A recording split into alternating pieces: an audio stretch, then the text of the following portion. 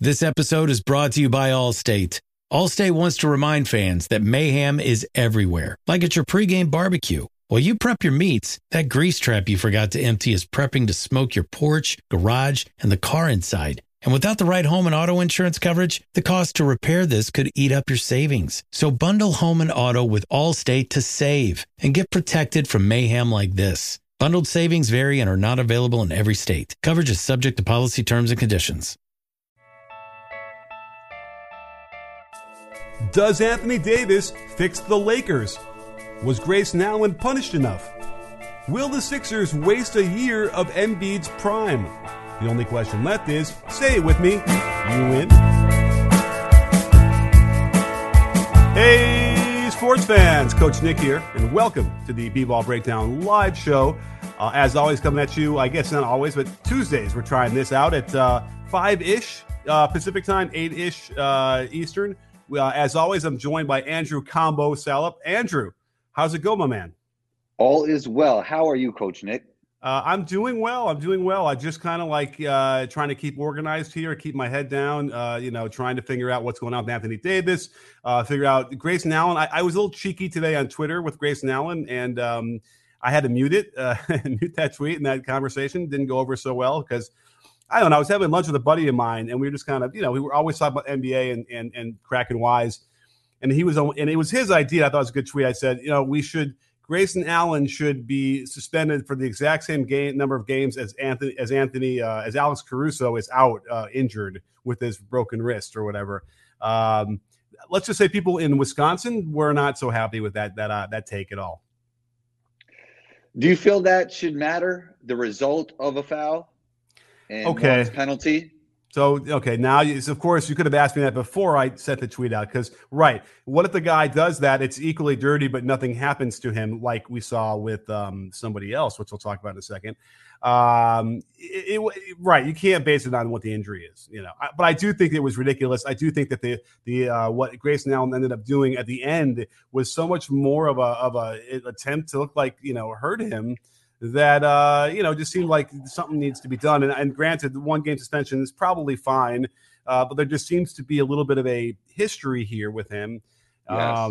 And so you have to wonder, and I'm not talking about, hey, be cool, man, like don't play hard.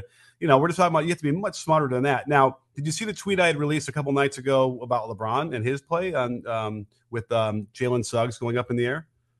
Tell me more. So Jalen Suggs goes up off 2 feet and was going to just posterize them. Taylor Horton-Tucker comes over from the weak side and gets up with him, and all sorts of contact in the head, neck, chest area. So it looks awful. I don't know how he got up from that, but he lands all like prone, from way up, and he can really get up. So when I looked at it again as on the replay, what you see is LeBron underneath give him a shove, while he is completely up in the air, completely exposed. So I pointed this out, and I kind of pointed it out not necessarily to roast LeBron specifically. It didn't really necessarily matter who it was. I pointed it out because I wanted to make sure people understand whatever level you're playing at, that's bad. You cannot afford to shove somebody, even if it's light, while they're in midair. And that was the teaching moment I thought would be good. And it got around. People responded to it, but it's troubling. Are you familiar with that? And if you're being in the air and getting some kind of contact that can really cause havoc? Yeah, it's the worst. It usually happens with players that can't really play basketball. Players that actually play basketball, they're not going to do that to you for the most part. Especially if you're in front of them, they'll never push you while in the air. It's a code, and not to do things like that. Right. It's weird. Here's a story from my past. The first coaching job I had was at my old grammar school. And I went back there at, right out of college, and, I didn't know anybody there. The coach was not the same at all. He was just some PE teacher who was just a real annoying, whatever. Ben, if you're out there, you were an awful coach and a really annoying person. And just kind of he was a guy who probably played a little bit of basketball, but had no idea about the game. And I'm coming in there, I was helping, I was volunteering. I had, just spent a couple of years at a D1 program learning how to coach.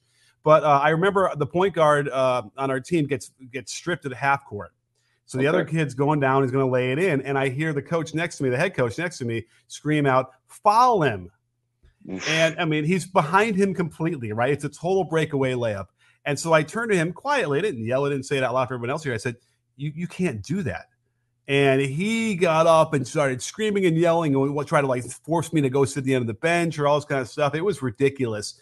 And the reason why is because you've seen that, especially at this is an 8th grade game. The kid's just going to shove him in the back while he's up in the air. He's going to land in the cinder block wall with stitches or whatever.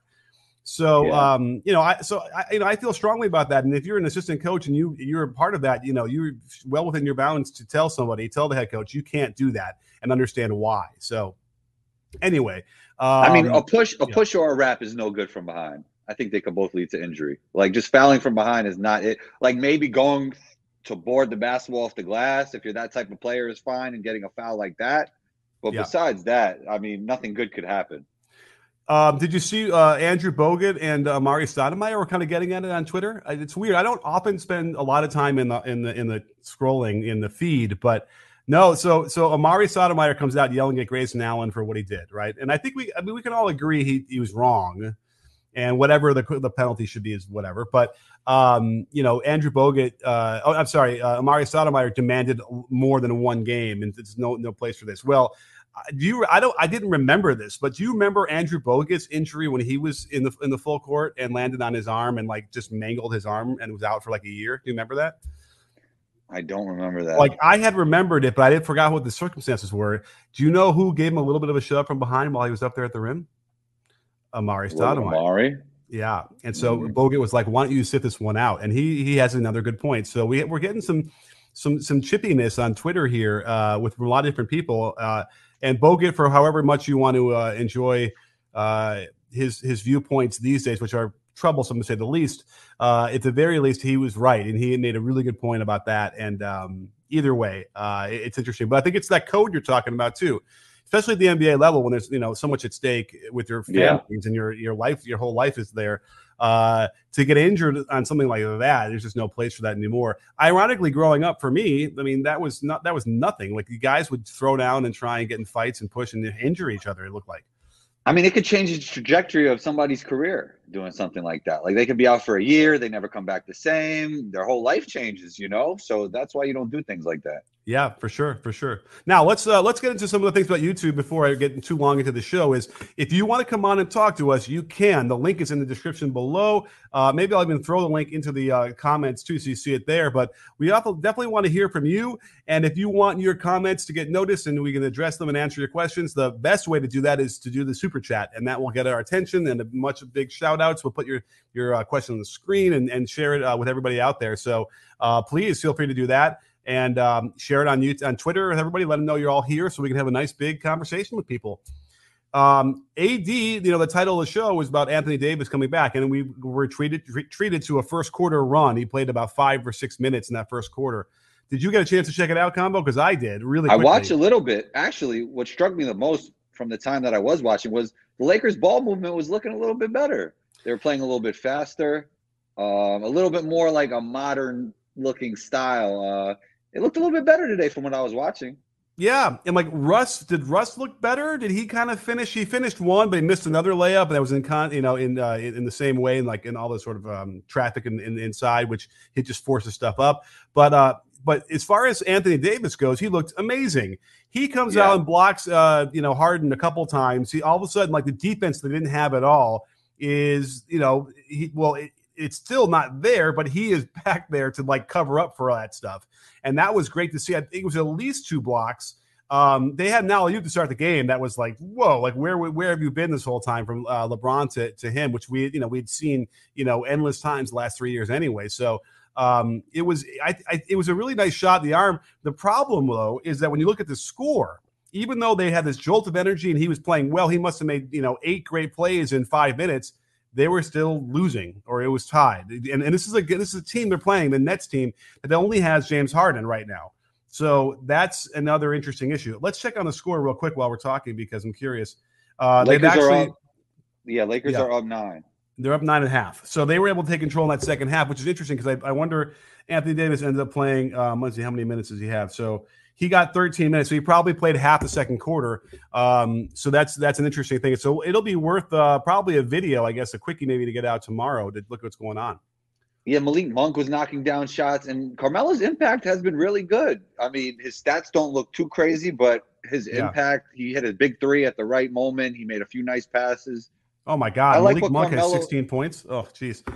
I like what Carmelo is doing this year. Obviously, his defense isn't his strength, but he's trying. He's communicating. Yeah. You know, in the video I did on Sunday, so I dropped a really big one, What's Wrong with the Lakers, which I might have to do an apology for at this point if they turn it around. But it was the defense was really, I mean, listen, I showed the Russ stuff. I actually had a really cool segment I really enjoyed even doing was Russ's bank shots and explaining why he's so off with them. And then I used Tim Duncan. Like, here's how the best bank shot guy in the modern era made them. And then here's what Russ is trying to do, and basically is making them impossible to make. You cannot, there almost is no, when I say zero margin for error, there's almost like zero possibility of the shot going in when he shoots that much arc on a 16-footer from the wing. Like, there's nothing you can do to make that shot go in as far as I can tell. Maybe you hit the 1/2 inch area on the board that you could get in there. But other than that, like, you know, if you're off by more than that, you're going to miss, and it's going to miss wildly. But the defense was a real issue, and playing Melo at the 5 was a real issue. Now, that gets cleared up if they're going to try and do that when they have AD in there, because now AD will play the 5. But what was frustrating to me, I guess we're going to, you know, another LeBron thing is LeBron is out there, but he's not playing the 5 on defense. He's making Melo do it almost every single time. That's just not fair to Melo. You know what I mean? Yeah, I mean, what are they going to do when they play like the Nuggets or teams with real bigs? You know, it's going to be tough for them. So, well, that too, but it's like Melo is never going to be a drop pick and roll 5 guy, right? You know, he didn't do it his whole LeVert, career. He's just yeah. And LeVert's like just going right at him and hitting acrobatic shots or layups or whatever. It's like you can see it in his face, which a lot of Syracuse players end up when they get in the league. They all have that face because they never played man to man, and all of a sudden they have to try and stop people.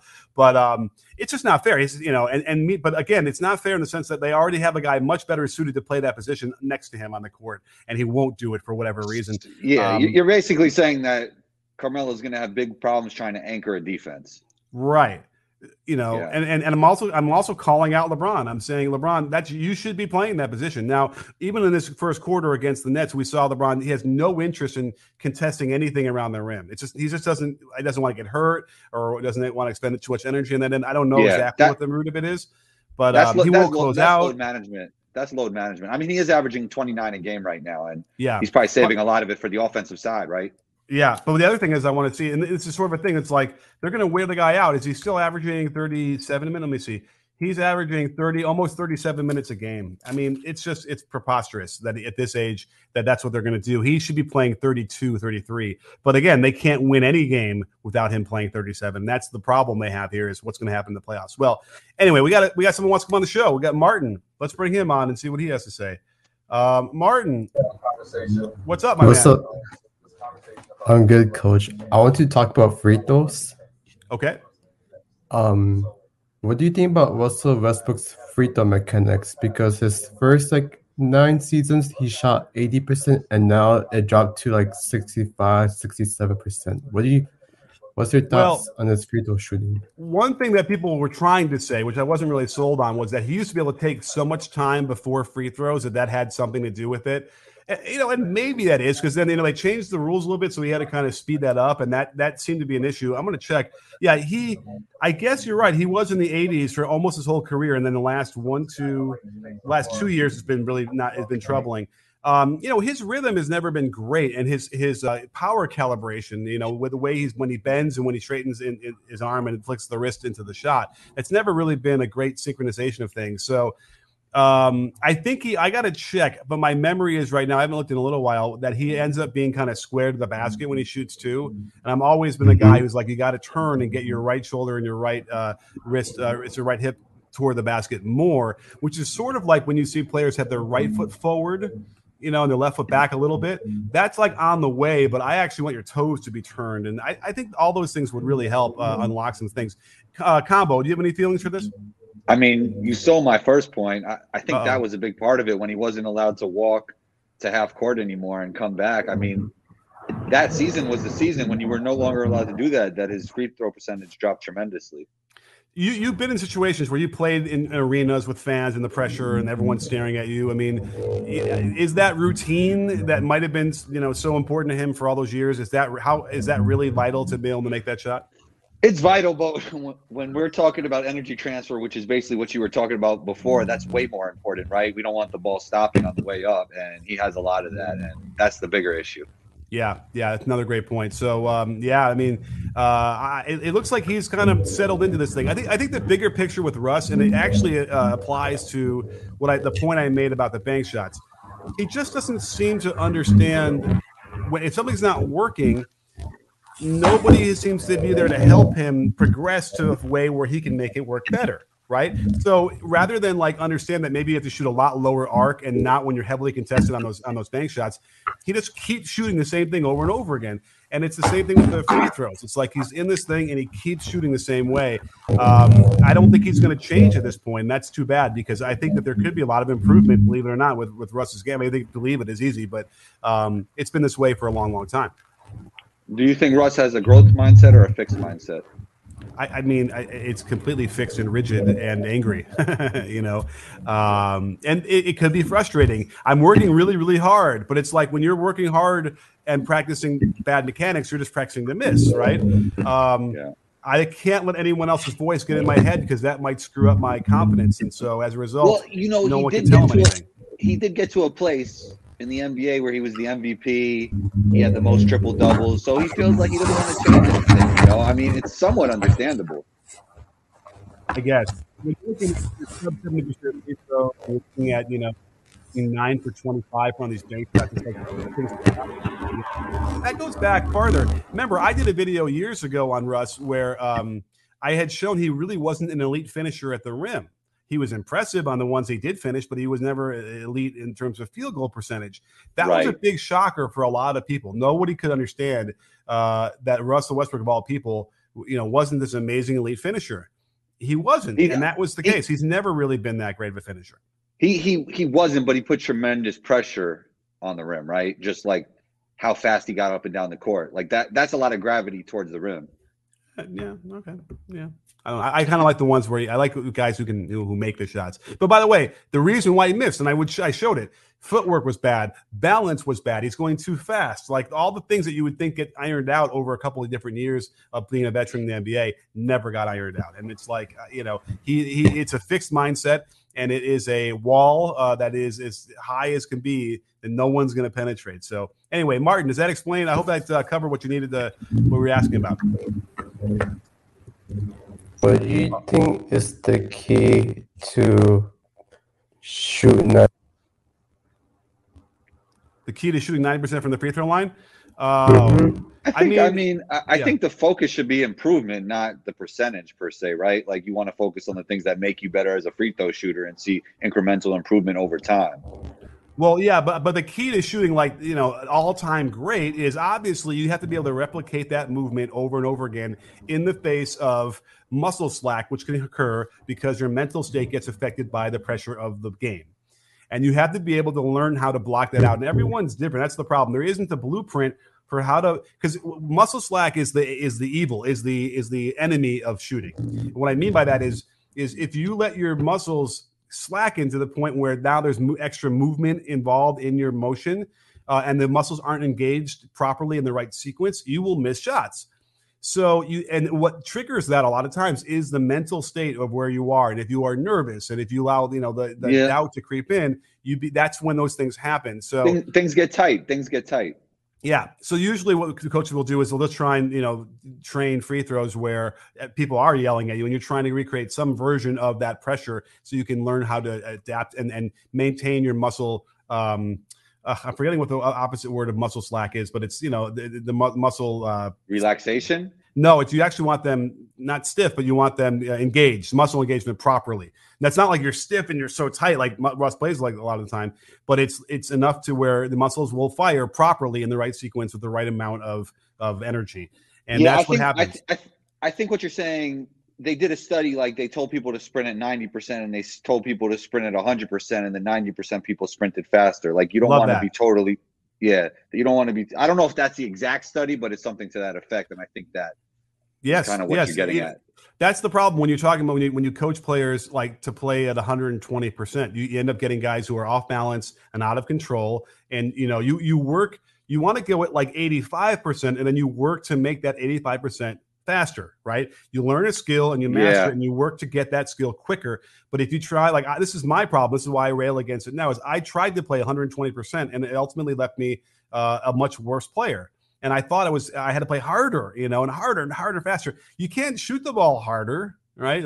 It's like you can't. Yeah, do those things. I mean, when they say young players, the game is starting to slow down for them. It's actually them slowing down, right? A lot of times. Yeah. So there you go, Martin. I hope that I gave you a good example. We got somebody else wants to come in. So thank you, Josiah. Let's bring Josiah into the screen. He's out here doing. How's it going, man? I'm good. Continuing free throws. I'm in high school, and one thing that's been working, like kind of for the bigs on my team, is shooting bank shot free throws. What are your opinions on that? I know it's kind of dumb, but like when you're like in a game and everything's so amped up, like just hitting it off the backboard is a lot better than like them trying to like do something they don't have the skill for almost. That's fascinating. I'm fascinated. Okay, well, here's what I'll say about that, because obviously you probably get a little bit more leeway on power, right? You could shoot it kind of hard a lot of the time, and you'd probably still be able to get it to go in. But I will say that if it's not really, really straight, you might having a problem. Whereas you might get a few inches of leeway left or right on a free throw if you're shooting it straight in, right? Like that kind of feels that way to me. Whereas if you're off that way, then you're really in trouble on the bank shot. To me, I think that's the case. But I don't know. Listen, I am that guy who's like, hey, let's look at this. Let's find out. Like maybe, but I think it's a little bit too far for my taste. I'd get a little bit nervous because you have to shoot it kind of hard, right? Yeah, but like think about it, like with energy transfer, you don't even need to like jump. You could like it's not that hard to throw it off the glass. Are you shooting because like a nice arc, the shot like you said it? Well, like kind of what you're saying with the Tim Duncan, it's like it doesn't need to be high arc, it just needs to hit it on the way down. Right. And by the way, the benefit of a lower arc is you have more control. That's what that means. Higher arc will give you a bigger target as it's dropping down. Bank shot, interesting, but certainly when you're shooting straight in, it's a bigger target, but harder to control, which is why otherwise, you'd shoot it 80 degrees up and like let it drop straight through every time, but it's hard to control that. Combo, talk to us. I mean, it just reminds me they had these true balance backboards. I don't know if you ever heard of Dykeman Park. It's a big summer tournament outside, but everybody would just go out there and just beam it off the backboard, and they would never miss because these true balance backboards were super, they had so much give. This is what this conversation is bringing me to. But on a regular backboard, I wouldn't try it. I mean, I'd rather go straight in.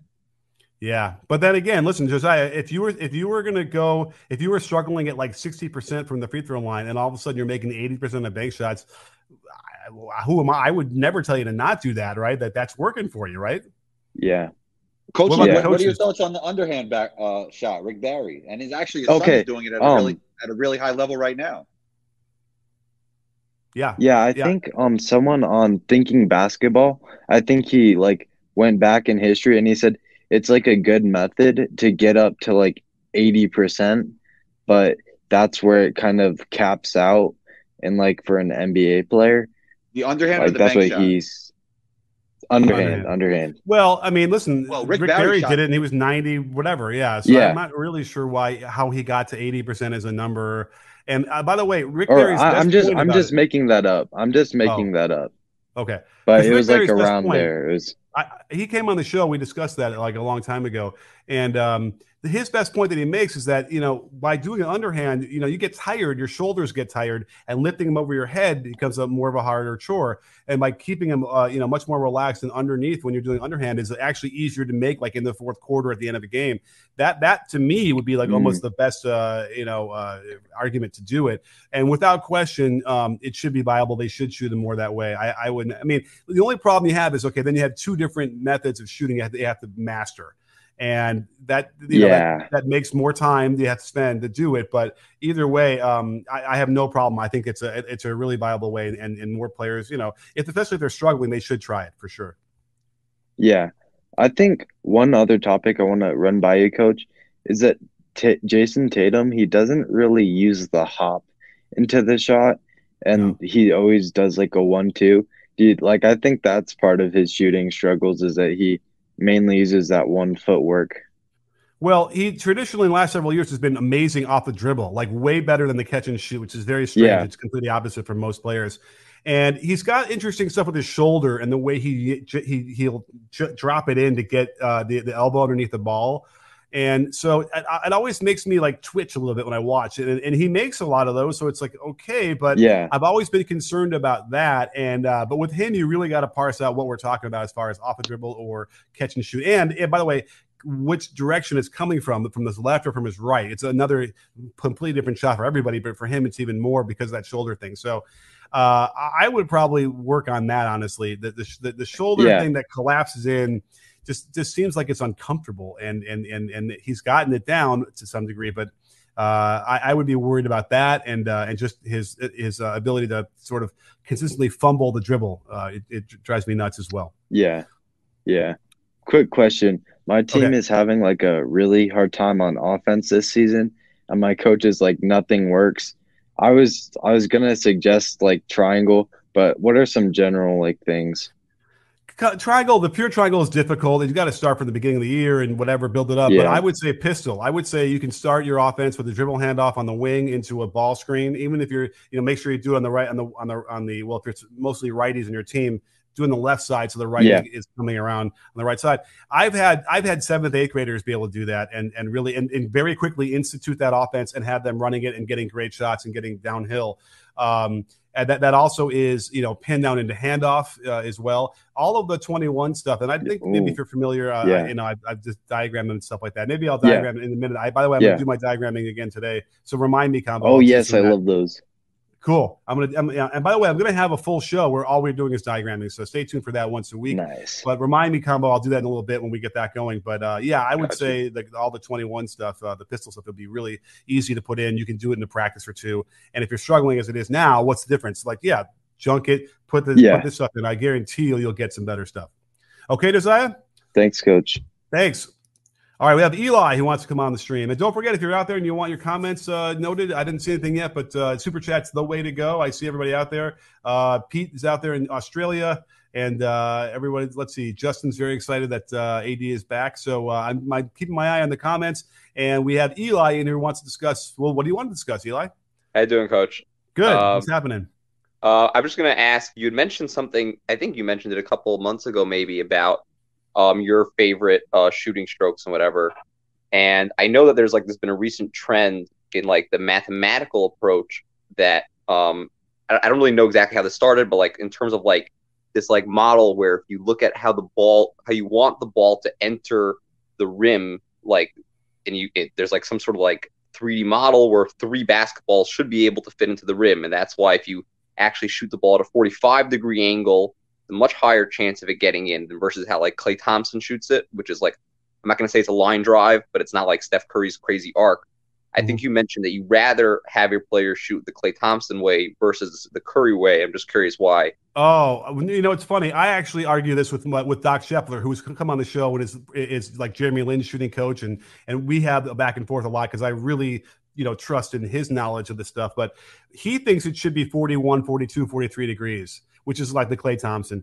I think it should be 48. Much closer. You think in Steph Curry? I got confused. Okay. Now Steph Curry, it's funny because he shoots so deep. It might feel like it's even higher than that because the ball goes so high, but it's really because he's so far back that it ends up going on that same trajectory. It gets higher in some respects. But I believe, and listen, it depends if there's a guy closing out and this and that, whatever. But you're open and you have some time, whatever.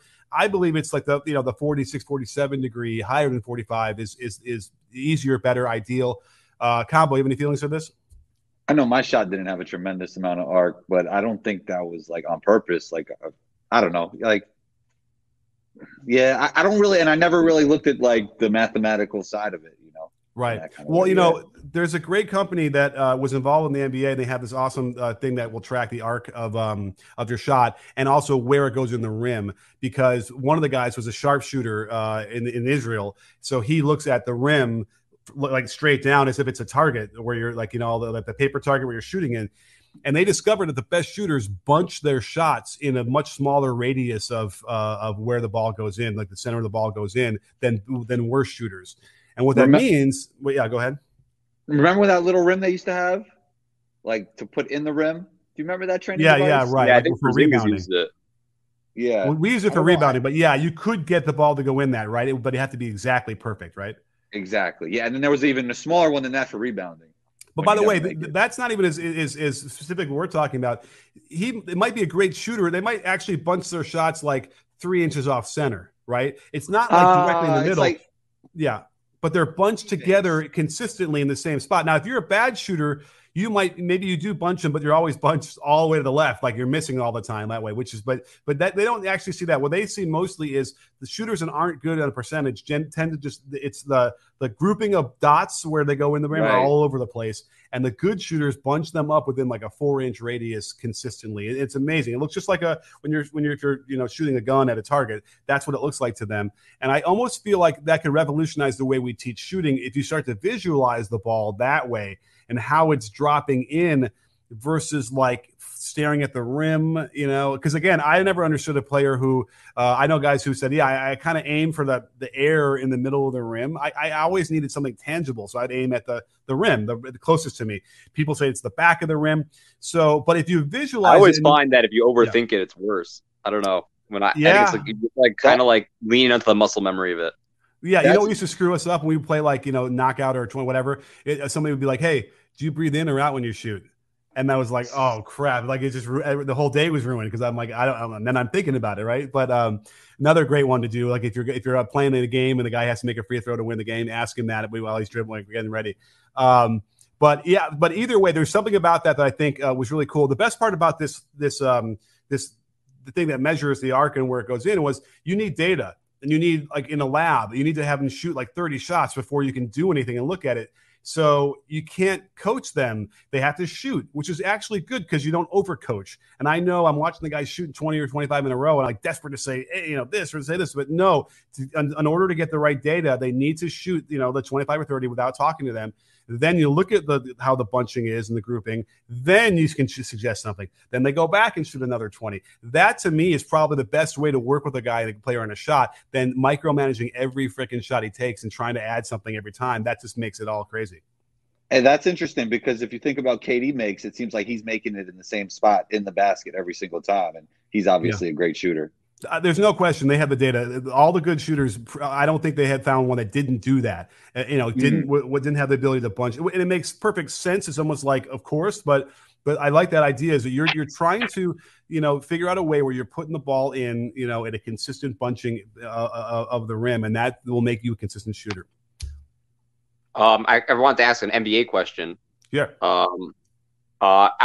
This is not like exactly like the most underperforming team. That being said, I do think the Celtics are underperforming. Do you understand like exactly what's going on? Why Tatum and Brown can't play together? What they can do?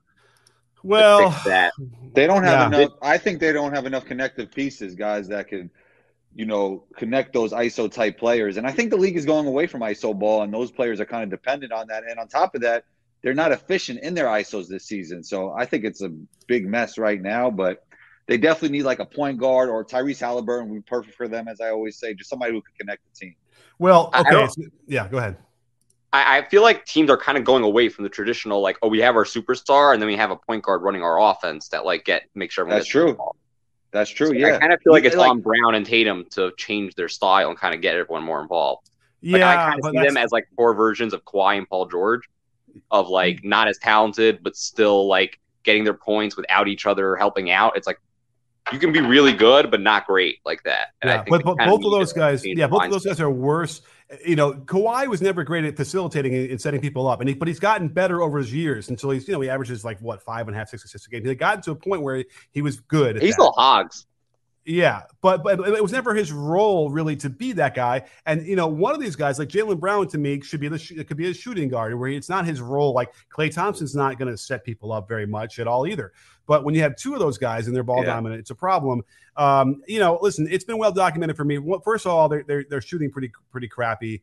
They don't actually, their 3-point frequency is about average, which is good. I was worried it was higher than that. They're jacking up a lot of threes and they're missing a lot of them, but they're not making a lot, and that's going to hurt them because they're going to get outscored from the 3-point line more often than not.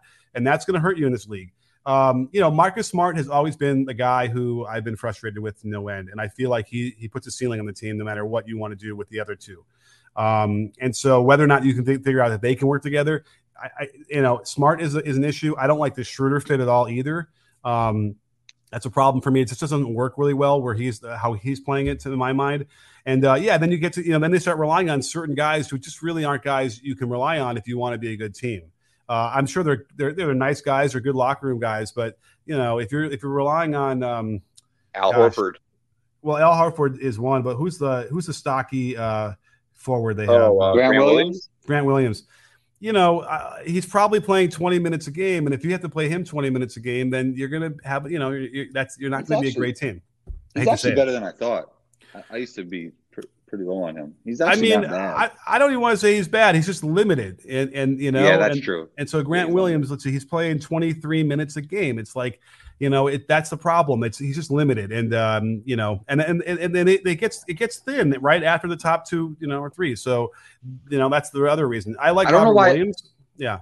Yeah, I mean, Peyton Pritchard is somebody who's helping them a little bit right now. He's been playing really well, but he wasn't getting opportunity in the beginning of the season. I never knew why. I saw him play in Summer League, and he was head and shoulders above that competition. Yeah. So I wanted to see him play more regular season basketball, but he is a little bit now. Yeah, I got to do a deeper dive and see what Ime is running. I want to kind of get a handle on what they're doing there because Brad is still there, so I'm sure there's still a lot of that stuff that they had from him. But yeah, it's a disappointing result from what seemed to be a really big, promising, decade of really great basketball from Boston, and now they're going to have to probably break this up. I would actually trade Tatum if I were them. So you think the move is to split up the superstars?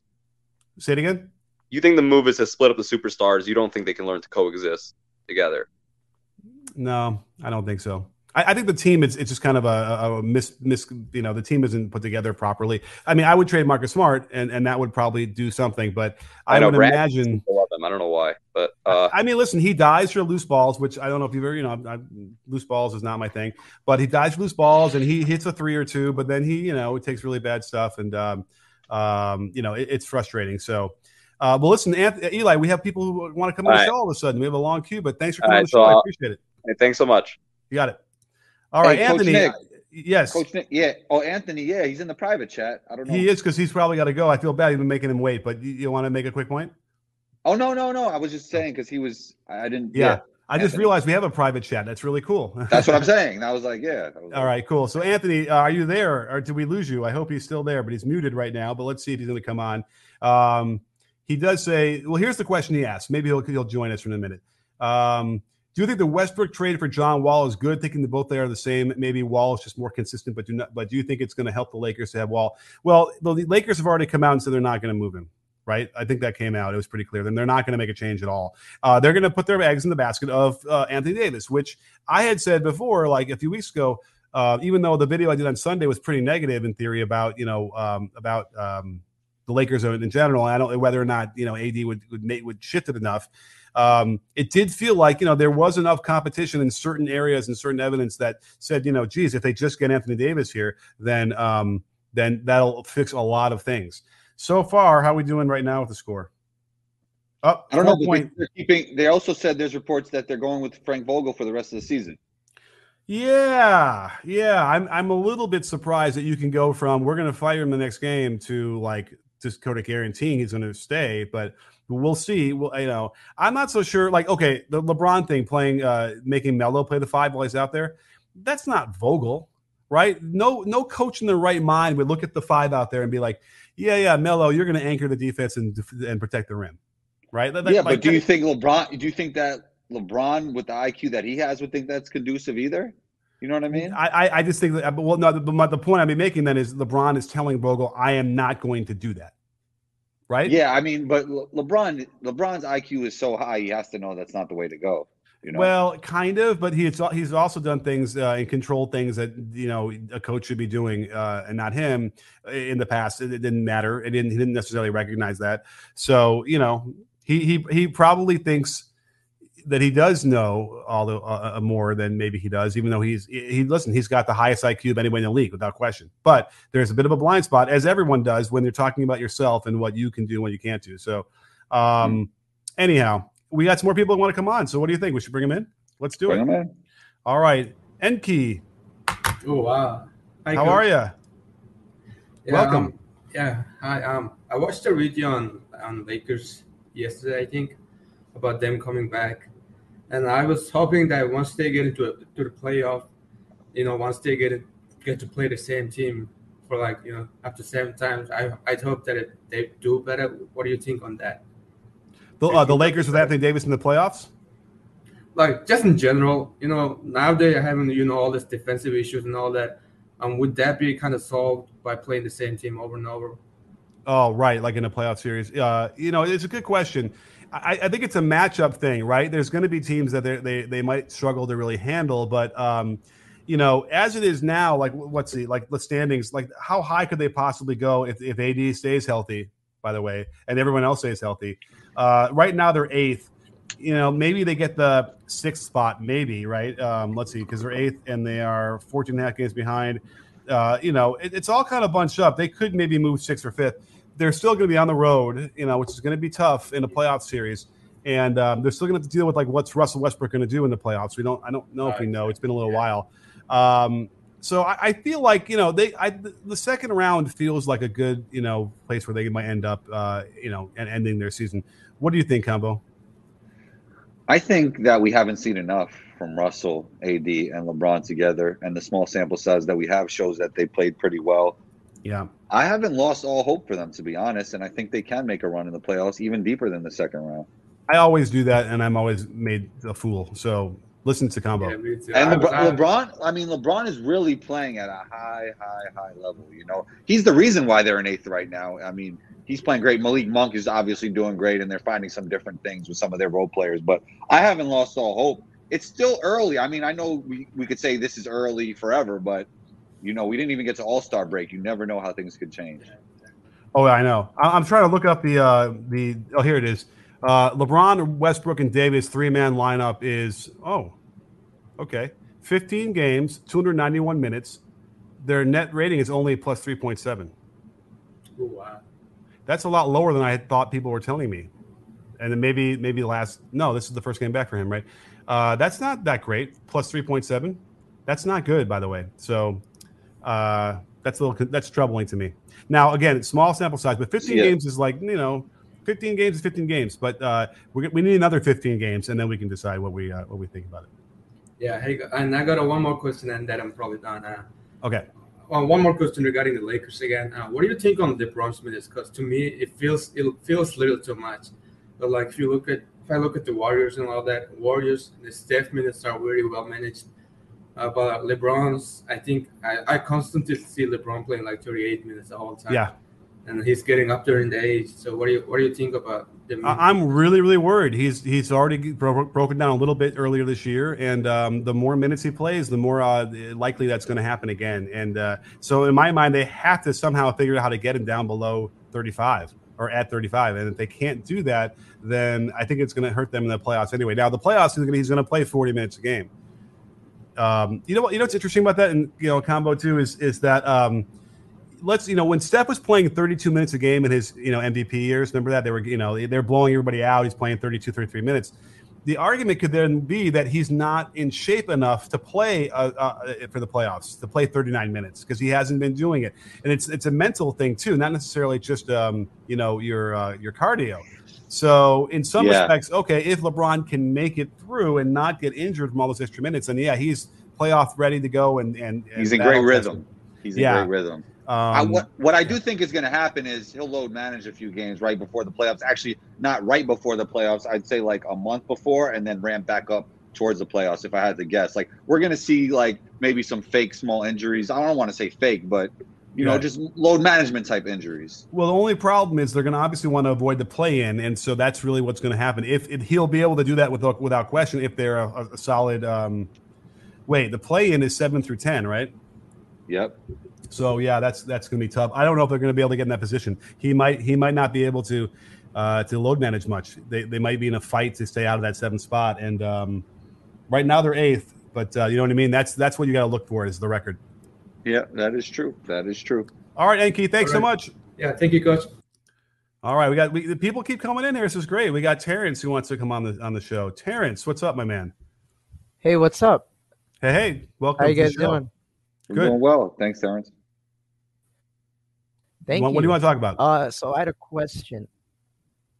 So what do you think if the Lakers traded Westbrook, THT, and Nunn for John Wall and Eric Gordon? You think that would work? I think Eric Gordon would really help him. Yeah, I've been tweeting that and talking about that for a while. Like 2 guys that I think could really help them are Robert Covington and Eric Gordon. So, I mean, I think that trade definitely makes sense for the Lakers. Would used to do that? I don't know. Well, I think I don't they know. probably have to add maybe Reeves or a pick. It's Well, for you some don't wanna- reason. I think if It they sounds like traded- Houston doesn't maybe want to that is- trade Eric Gordon. Yeah, but I feel like they're just doing that to raise his value. That's what I believe. Like, Fair first of all, you don't need him there right now. He's only going to help you win. You're not really looking to win. You're looking to develop young talent. And Yeah. second of all, he could help another team. So, I mean, it's just better for everybody for him to move on, I think. I hear you. He should for sure. He'll help. He could help a lot of teams. So Wall instead of Russ on the margins probably is a little bit better for LA. Probably, I think Wall ended up finishes better at the rim. It's hard to know exactly where he's at this point because we haven't really seen him play in any kind of meaningful games in a while. But higher he certainly IQ, a won't little shoot. bit better spacing. Yeah, well, he's not going to shoot any better than Russ, is he? I don't think so. Yes, he is. I think so. I think he's a little better. I think he's around 32%, 33 maybe. And he's not. Okay. And he's not going to shoot you out of the game and take a It whole is- bunch it's- of them.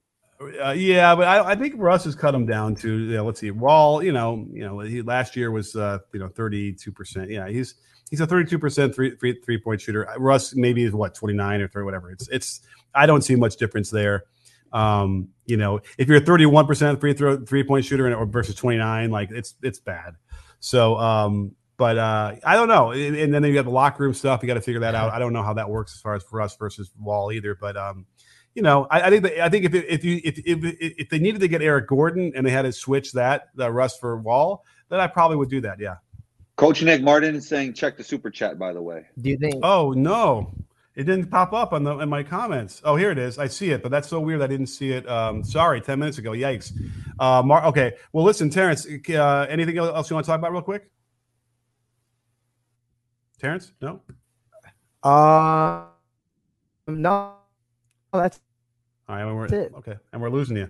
Okay, let's get so Martin Jose. Forgive me. Thank you so much for the super chat. That's how you get your chats. Let's put them on the screen. Boom, there it is. Who do you think has the best shooting form in the NBA? I will throw this to you, Combo, first. What are your thoughts? I think Patty Mills. Ooh, yeah. I like Patty Mills' form. I was actually thinking about this question today, watching him shoot. Like, I don't know a lot of people with better form than Patty Mills, but I'm sure there's people that could think of somebody better. That's just who comes to mind right now. Like, I really like the way he shoots the basketball. Yeah, I mean, there's always Clay, which is it's like who's your favorite band? The Beatles. So you don't need to talk about that. Let's get into exactly. So that's Patty a little Mills, bit outside of the box answer. It's funny. It's why I like Karis LeVert shot. I think I like Joe Harris. By the way, I think I like. But who's somebody else I really like? It's just Paul George smooth has a and really smooth shot. Yeah, Very he's got a really smooth. nice looking one too. Yeah, I like smooth and effortless. Like that Tracy McGrady style of scoring. Oh, But okay. but So you guys know, that could get guys that can do it in multiple ways, like off the dribble looks nice, catch and shoot it looks nice. just the rhythm is just nice and easy, and you're not hanging in the air too much and forcing it. So yeah, That was like a 90s thing when everybody was like kind of robotic, getting high in the air, trying to do like their MJ thing, right? yeah, That was- I probably even yeah. earlier than that too. Yeah, before the three was a thing. Yeah. So yeah, and by the way, so I noticed one comment in the comments that's Nikosi asks no love for the comment section. Well, we give the love for the comment section when we get super chats. That's the love we give. We might grab a couple random ones in the middle of that in the contents, but I'll keep my eye on the YouTube side for any more super chats. Forgive me for blowing that. It didn't pop up in my StreamYard as clearly as it usually does. Listen, we got somebody wants to come on the show, but I want to do this diagramming stuff. All right, let's do one more person right now, and then don't come on the show. Don't request it for a few minutes. We're gonna do this. Oh, I keep pressing the wrong button. But Arbor, how are you, my man? Can you hear me? Kinda. Uh-oh. It's really, really muffled though. Yeah, are you okay? Yes, okay. I think it's my mic from the AirPods. It's not good. Okay, But now you sound fine. Just a quick question. So I was watching the Boston Celtics versus Kings game, and the Kings are now losing by 40, and that made me think of it's kind of bad. That made me think that at some point they're gonna break up the backcourt of Fox and Haliburton. If you hear the Kings, which one would you pick? I lost that last sentence. What was the last thing you said? So they're gonna have to break up the backcourt of Haliburton and Fox at some point. That's my opinion, anyways. Which one would you choose? I would keep Haliburton. I really like how he plays. And in fact, I got to go a deeper dive this year. Last year I went through his game a lot, but I don't know. I mean, listen, Fox is really, really good in that sort of John Wall, Kentucky point guard mold. Really good athlete. Actually, does Fox shoot? Let me see what he's shooting from three these days. Well, he's not playing well this season. It's funny. I looked it up the other day because I'm going to be honest with you. I haven't watched hardly any Kings games. So you say he's not playing well, but he's scoring like 21 a game. But yeah, he's shooting 25% from three and just breaking from back there. He doesn't look engaged. I'll tell you that. Yeah. So obviously it's like he doesn't want to be there or whatever. Something's off with him. So you trade him. But then again, his value is now lower. You know what? I was talking about this on Twitter Spaces, and my guy Pierre from Through the Wire he didn't agree with me at all. If I was in the ear of De'Aaron Fox, I would tell him, you might as well try and lead the league in scoring. Like, you might as well just go out there because it's only going to hurt yourself if you're not engaged and not playing well, If you're on a bad team, just go for stats. Why not? Yeah, absolutely. I hear you. Yeah. So and by the way, he averaged 25 a game last year and shot much better. So there's definitely evidence there that he's good and he can do that. Yeah. It's just the whole Kings organization. It's all just a mess over there. It sounds like, and they can't get it right. So that's brutal. I'm assuming like the Kings don't have. Let's see here. Well, Harrison Barnes, Haliburton, Holmes, Bagley, and Davis. So and Hield is playing too. They don't have Fox, but everybody else is there. They shouldn't be losing by 40 to the Celtics of all people, even though it's on the road in Boston. But so that's what I would do. I'd break up. I would keep Haliburton if I were them. It is, better contract and a lot of potential. And on the other hand, if I was Daryl Morey, I wouldn't make that trade without Tyrese Haliburton involved. Right. Or Ben, like I would do Harrison Barnes and Tyrese. I would do Fox and Tyrese, but I wouldn't do Harrison and Fox if I was Daryl. Right, I hear you. I like Philly and Philly. I think that would be very good. But yeah. So, well, Arbor, I got to get to some drawing, but thanks for the question. I appreciate it. I hope you're okay. I hope you're not in somewhere underground. Okay, are you ready? I'm looking at the starting lineup of the Minnesota Timberwolves. They are plus 30 in net rating. It's so much higher than any other lineup in the NBA. They are literally so dominating people. Wait, we have a super chat real quick. Sorry. Our best friend of the breakdown, BB Coach JW33. Let's put him on the screen. Can you blame Harden for wanting to leave as non-committal as Kyrie has been to the team? Where do you see Harden making one last run in the free agency? It's a little bit tough to call Kyrie non-committal because he's got to stand about vaccines and it's. I think it's not an intelligent stand, but supposedly in this country, you're allowed to have your beliefs. But can I blame Harden for wanting to get out of there? Because now, we're hearing that Harden doesn't, wants to, experience free agency and maybe get out of there. I don't know if I blame him is the right word, but certainly, I don't know. I wonder if it's all cookies and ice cream with those guys back in Brooklyn as it is, That's what I thought it was going to be. What do you think, Combo? Coach Nick, he had a great working relationship with Daryl Morey. I believe if he does leave the Nets, he'll go to the Sixers. And people have been talking about that. But that's what's not talked about enough. Like, when he went with D'Antoni and Morey, his career really exploded. And I'm sure he wants to get back to that. Yeah. That sounds fair to me. And that all makes sense. And so that this is probably why Morey feels like he can kind of wait on the Simmons thing because – But then again, you're going to waste a whole other year of Embiid's prime, which seems really rough too. So I think the whole NBA is trending away from stagnation in ISO basketball if you really watch it and which teams are really playing well. The only way you could do well in a stagnant type offense is if you have like a KD, or if you have a Michael Jordan. Harden. Then you could go to ISO ball. You almost have to defy the odds, Right. But Michael Jordan learned the hard way that like all those ISOs got a lot easier when you had a lot of movement into it. And then he got just hyper efficient with attacking right on the catch and doing his turnaround fadeaways from the post right away, because he didn't want to get banged upon and have to rely maybe on a ref to call a foul or not call a foul. Just get your shot, get it, get attack before the defense is ready. It's really the best way to play in my mind. That's that Euro sense too, that run and catch stuff that they do is really cool. I mean, if you can make an NBA top talent play like EuroLeague style of play, I mean, that's almost unstoppable. I mean, the Warriors took some of it from, international play, I mean, absolutely. And they have some international guys on their exactly on their bench right now. So without question, yes, there's a lot's all coming in this way. So it's great to see, and it'll make the game more interesting to watch. And now that the referees are letting the players play a little bit more on defense, like it becomes more of okay, let's see what's going to happen. A little more of a surprising game here, because I thought that was the other problem was it was just too easy for the offense. It's the last several years you couldn't really do anything on defense. And then hopefully we'll get some more of these guys like Lou Dort and Thibault and those guys who are like all-stars on the defensive end, and they deserve more love. Yeah, Thibault is super unique as a defender, man. Super athletic, yeah. He, by the way, when I pointed this out, he uses a lot of the offensive footwork on defense, and we need to do that more. We need to be able to use the same kind of split and go that we use when we attack on the catch on the wing, just like on defense, and that's the same kind of explosive movements that you can mirror and be much better. He does that without question. You watch him; he looks like he's shooting a floater on a lot of his contests, like from behind. Right, he's doing the floater footwork, even though he doesn't have the ball. He's on defense. It's crazy. Yeah, I mean, and that makes such a difference. Every split second makes so much of a difference at the NBA level, right? For sure. Yeah. That's the difference between a block or a good contest or 3 points. And over time, that all adds up.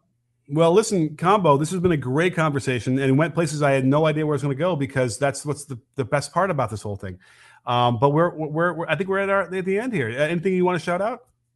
Combo's Court Podcast. Go rate, review, subscribe, tune in. And thanks so much, Coach Nick, for having me back on your platform. Can't wait to continue this with you. Yes, just like Bruce Dickinson needs more cowbell, we need more Combo. And so you got to go follow his did I just go over your head? Are you not aware of the SNL sketch with Bruce Dickinson? I was like, where is he going with this? That's why I was like, watching something on TV? I got a fever, and the only cure is more cowbell. It's Christopher Walken on Saturday Night Live when they're recording "Don't Fear the Reaper" with the famous cowbell. If you haven't seen it, go watch it right now on YouTube. It's the funniest thing, and freaking Fallon and Parnell are like keep laughing in the background. But anyway, check out Combo's podcast. I will promise to post this, I think, tomorrow soon. I screwed up last time I didn't do it, but I will post it as a audio pod as well on my feed, ASAP. And don't forget, sports fans, at B-Ball Breakdown, we're not a channel, we're a conversation. You in? Are you in, Combo? Coach Nick, we're all in.